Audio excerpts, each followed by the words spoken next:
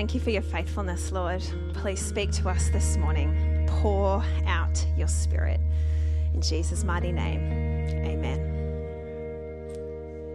Well, you can take a seat. I feel like we've already had our sermon from Ian and Kathy to be selfless and to be kind. I feel like that's all we need for this morning. But I will press on.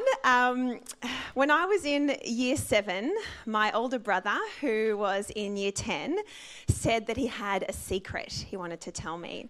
He said he had a crush on a girl named Adele. Being the younger, giggly sister, this was the most amazing news I could ever hear from my brother. And he told me that he was going to ask Adele to the year 10 formal. He'd started walking home with Adele and he had decided that tomorrow was the day he was going to make his move. And so you can imagine the next day I rushed home from school. I ran up the stairs into my brother's bedroom, flung open the door. How did it go? What did she say? This was the most exciting thing that had probably happened in my young life. My brother Andrew just looked a little bit downcast. I said, "Oh no, did she say no?" He said, "No, I didn't even get a chance to ask her." He said, "I got held up at school and by the time I got to the top driveway, she had already walked home." He said, "Not to worry, I've still got tomorrow. Tomorrow's going to be the day." So the next day, once again, I rushed home from school, ran up the stairs, flung open the door. "Andrew, how did it go?" But this time, he looked even sadder. I said, "Oh no, she actually did say no." He said, "No." He said, "By the time I got up to the top of the driveway, she was there, but she was talking to another guy. And this guy, James, asked her to the year 10 formal before I could." Poor Andrew, he just had to walk home sullen. He never told Adele he was going to ask her. This other guy had come in and cut his grass. He was devastated and I felt devastated for him. Fortunately, it does have a happy ending. Andrew and Adele, my brother, have now been married for 17 years. They have 3 kids. I hope James is happily married as well, but Andrew won out on that one. But the reason I tell that story is that from the very beginning to the end of God's word, it's a story of God pursuing his people. Regardless of the obstacles, regardless of our rejection, regardless of our pursuit of other guys, of other gods, regardless of other people asking us to the year 10 formal, God pursues his people. And we're right in the middle of the series that is focusing on Ephesians. Build my church, Jesus says. And we are going to get to Ephesians, but before we get there, I want to take us on a little bit of a journey of God's pursuit of his people. It's going to feel like a bit of a plane ride where you're kind of taking off and you're not quite sure where you're going.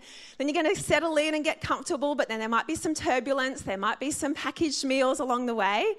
But trust me, I am going to land the plane. So keep strapped in, stay with me as we journey through the Bible and have a look at God's pursuit of his people.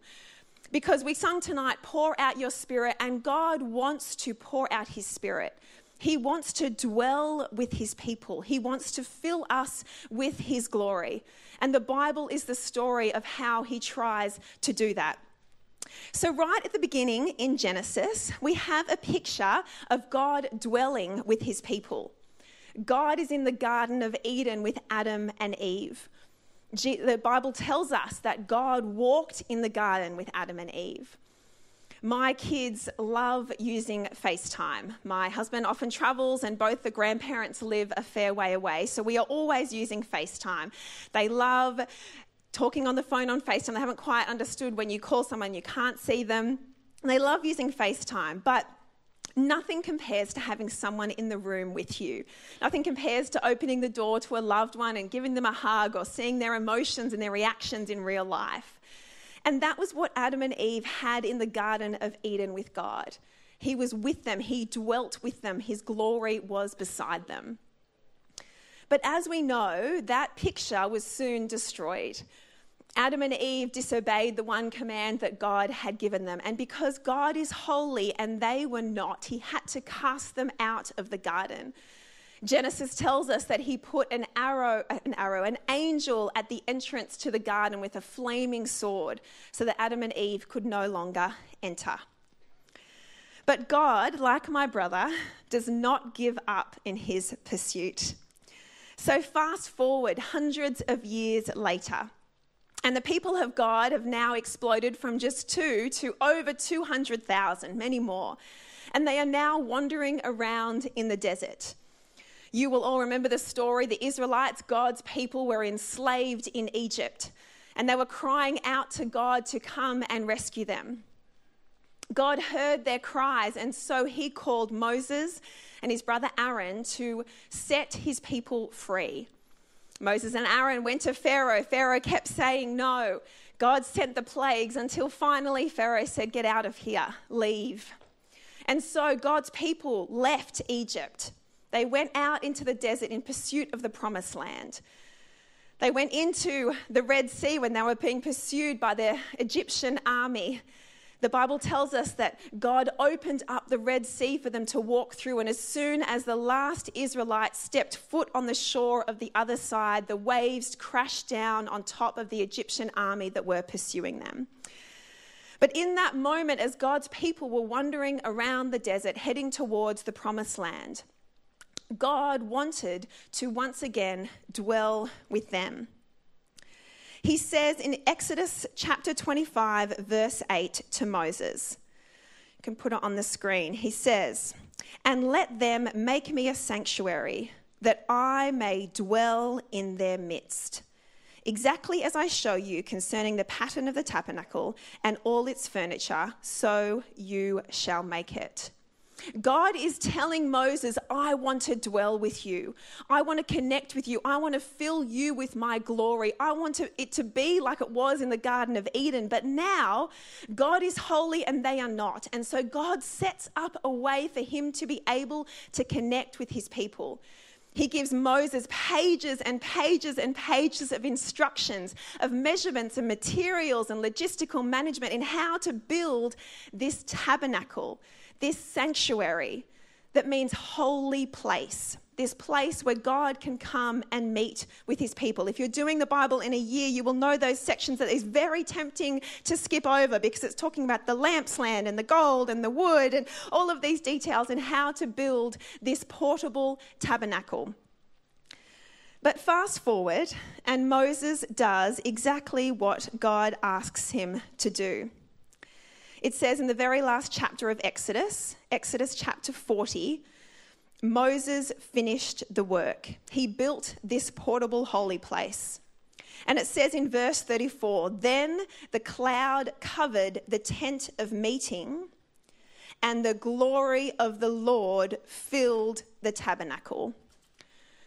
So because Moses did everything that the Lord asked him to do, God was able to dwell with his people. The glory came down so that Moses could not even stand near this tabernacle. The glory filled the sanctuary. God was able to once again dwell with his people. But fast forward another few hundred of years. This tabernacle was never a long-term strategy. Finally, God's people arrive at the promised land. They stop wandering in the desert, and so now is the time for them to set up a permanent structure. God tells King David that Solomon is the one who is going to build his house.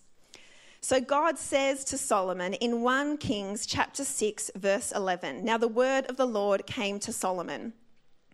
Concerning this house, he says, that you are building, if you will walk in my statutes, obey my rules, and keep all my commandments, I will dwell," there's that word, "I will dwell among the children of Israel and will not forsake my people." Once again, God is telling Solomon, if you do what I ask, I will come and dwell with you. I will set up this piece of this Garden of Eden. Well, I will come into the temple and connect and dwell and be with my people. And so Solomon does exactly what he's asked to do. It says in 1 Kings chapter 8 that Solomon finished the work.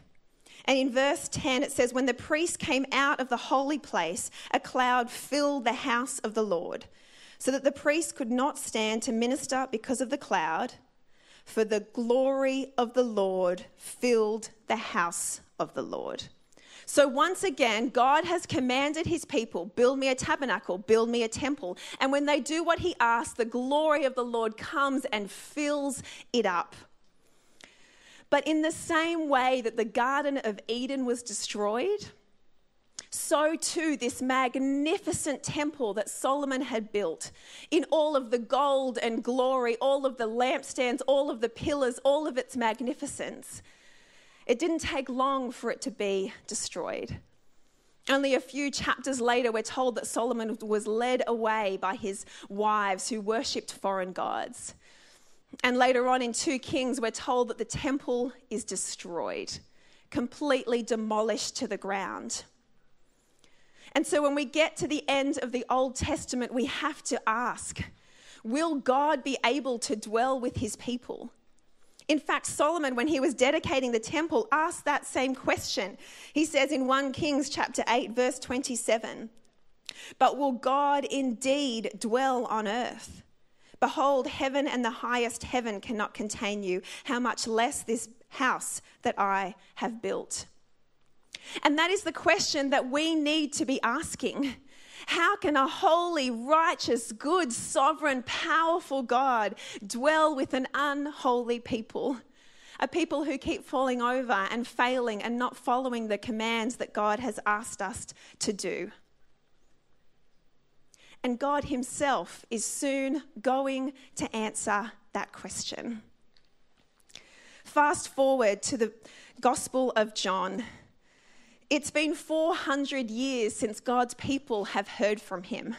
There have been no prophets, no word of God, no operating temple. God has not visited his people in fire or clouds or the Holy Spirit filling the temple with glory. There's been silence. There's been despair. That question has been ringing in their ears. Will God dwell with his people again? And then this guy, John, appears in the desert. He eats grasshoppers and honey and looks very disheveled. But he's going around talking about the Messiah. And in John chapter 1, verse 14, this is what he says.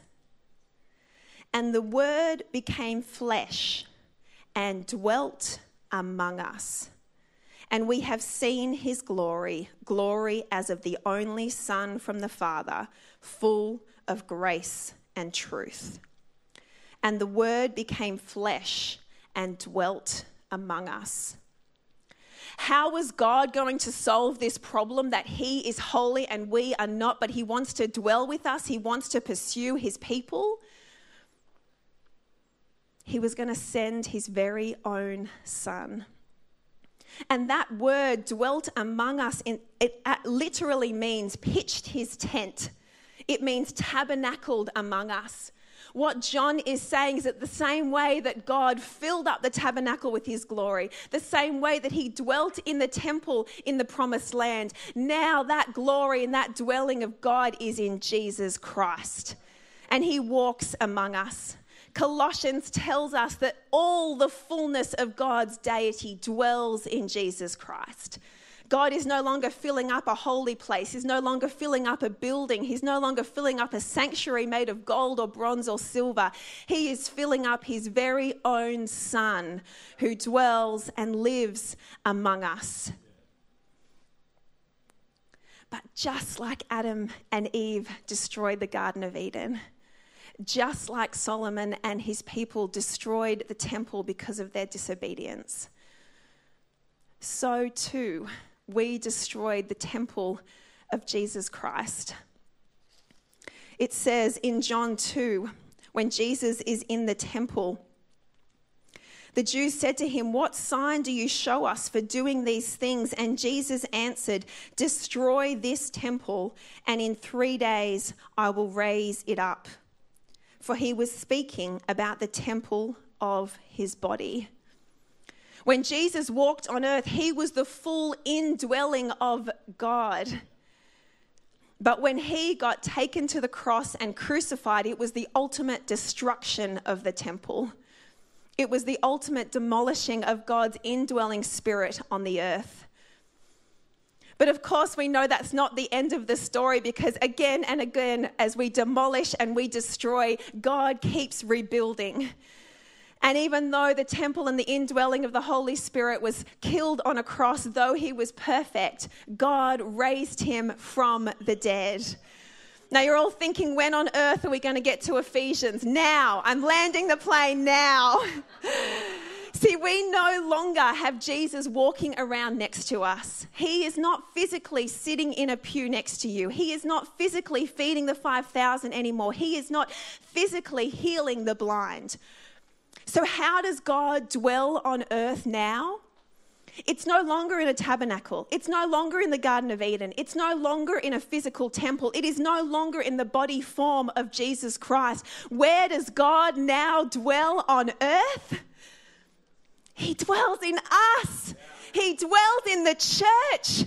Ephesians 2, let me run to it, says, in him you, say you also are being built together, listen to this, into a dwelling place for God by the Spirit. God is not filling up the holy place of the temple. He's not filling up the Garden of Eden. He's not even filling up the physical body of Jesus Christ. Who is he filling up? He's filling up us. We get to be the temple. We get to be the indwelling of the Holy Spirit. At the very end of Ephesians chapter 3, Paul prays for the people of God, and he says, may they be filled with all the fullness of God. When the people of the Lord watched the glory of the Lord come into the temple, they fell down in awe and worship. We don't get to see the fire and the glory and the cloud of heaven come down onto a temple or a building anymore.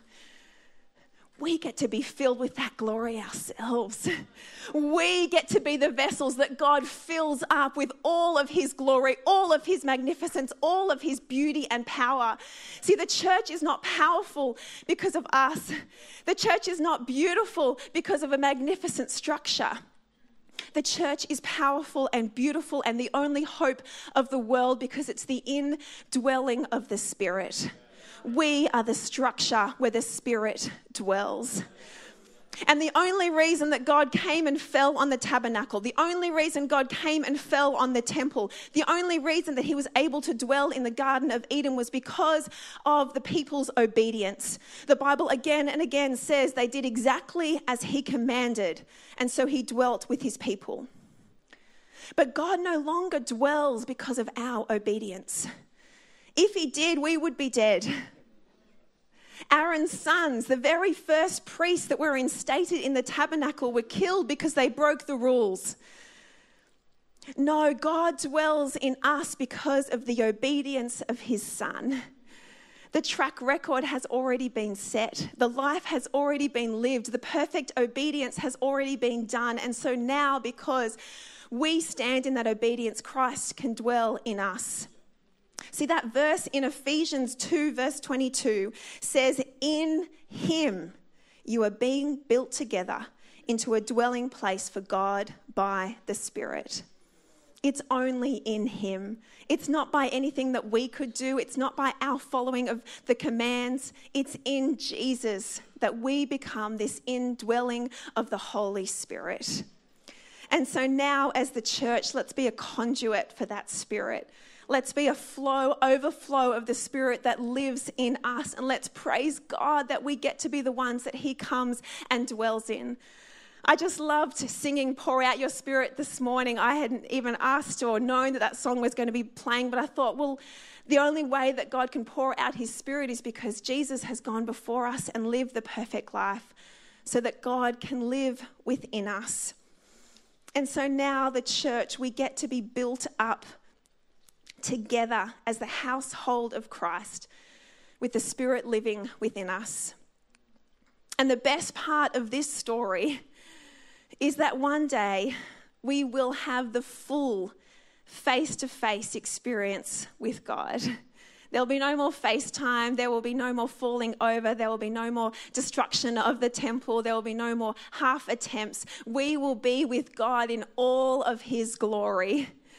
And what's wonderful about Paul's prayer for his people is that he's saying this is a work in progress. You are being filled. Every day we're being filled more and more with the fullness of God. It might feel sometimes like we get poured out a bit, or as Ben said last week, the dirt comes, the manure comes and dirties up our water, but we continue being filled with the fresh Spirit.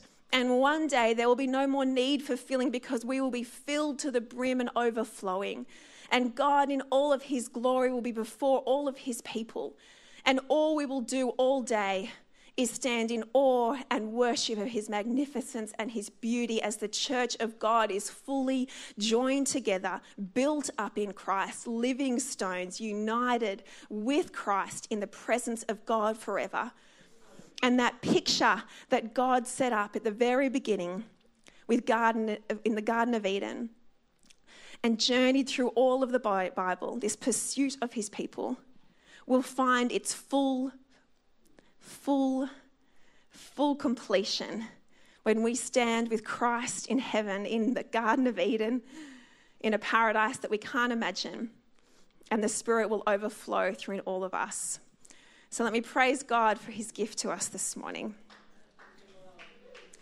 Oh God, we praise you. We lift up your name today.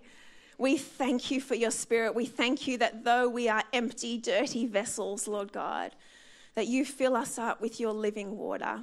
You do pour out your Spirit to us. Lord, fill us up with all the fullness of God, that we may have power together with all the saints to grasp how high and wide and long and deep is the love of Christ, and to know this love that surpasses knowledge, and again be filled with all the fullness of you.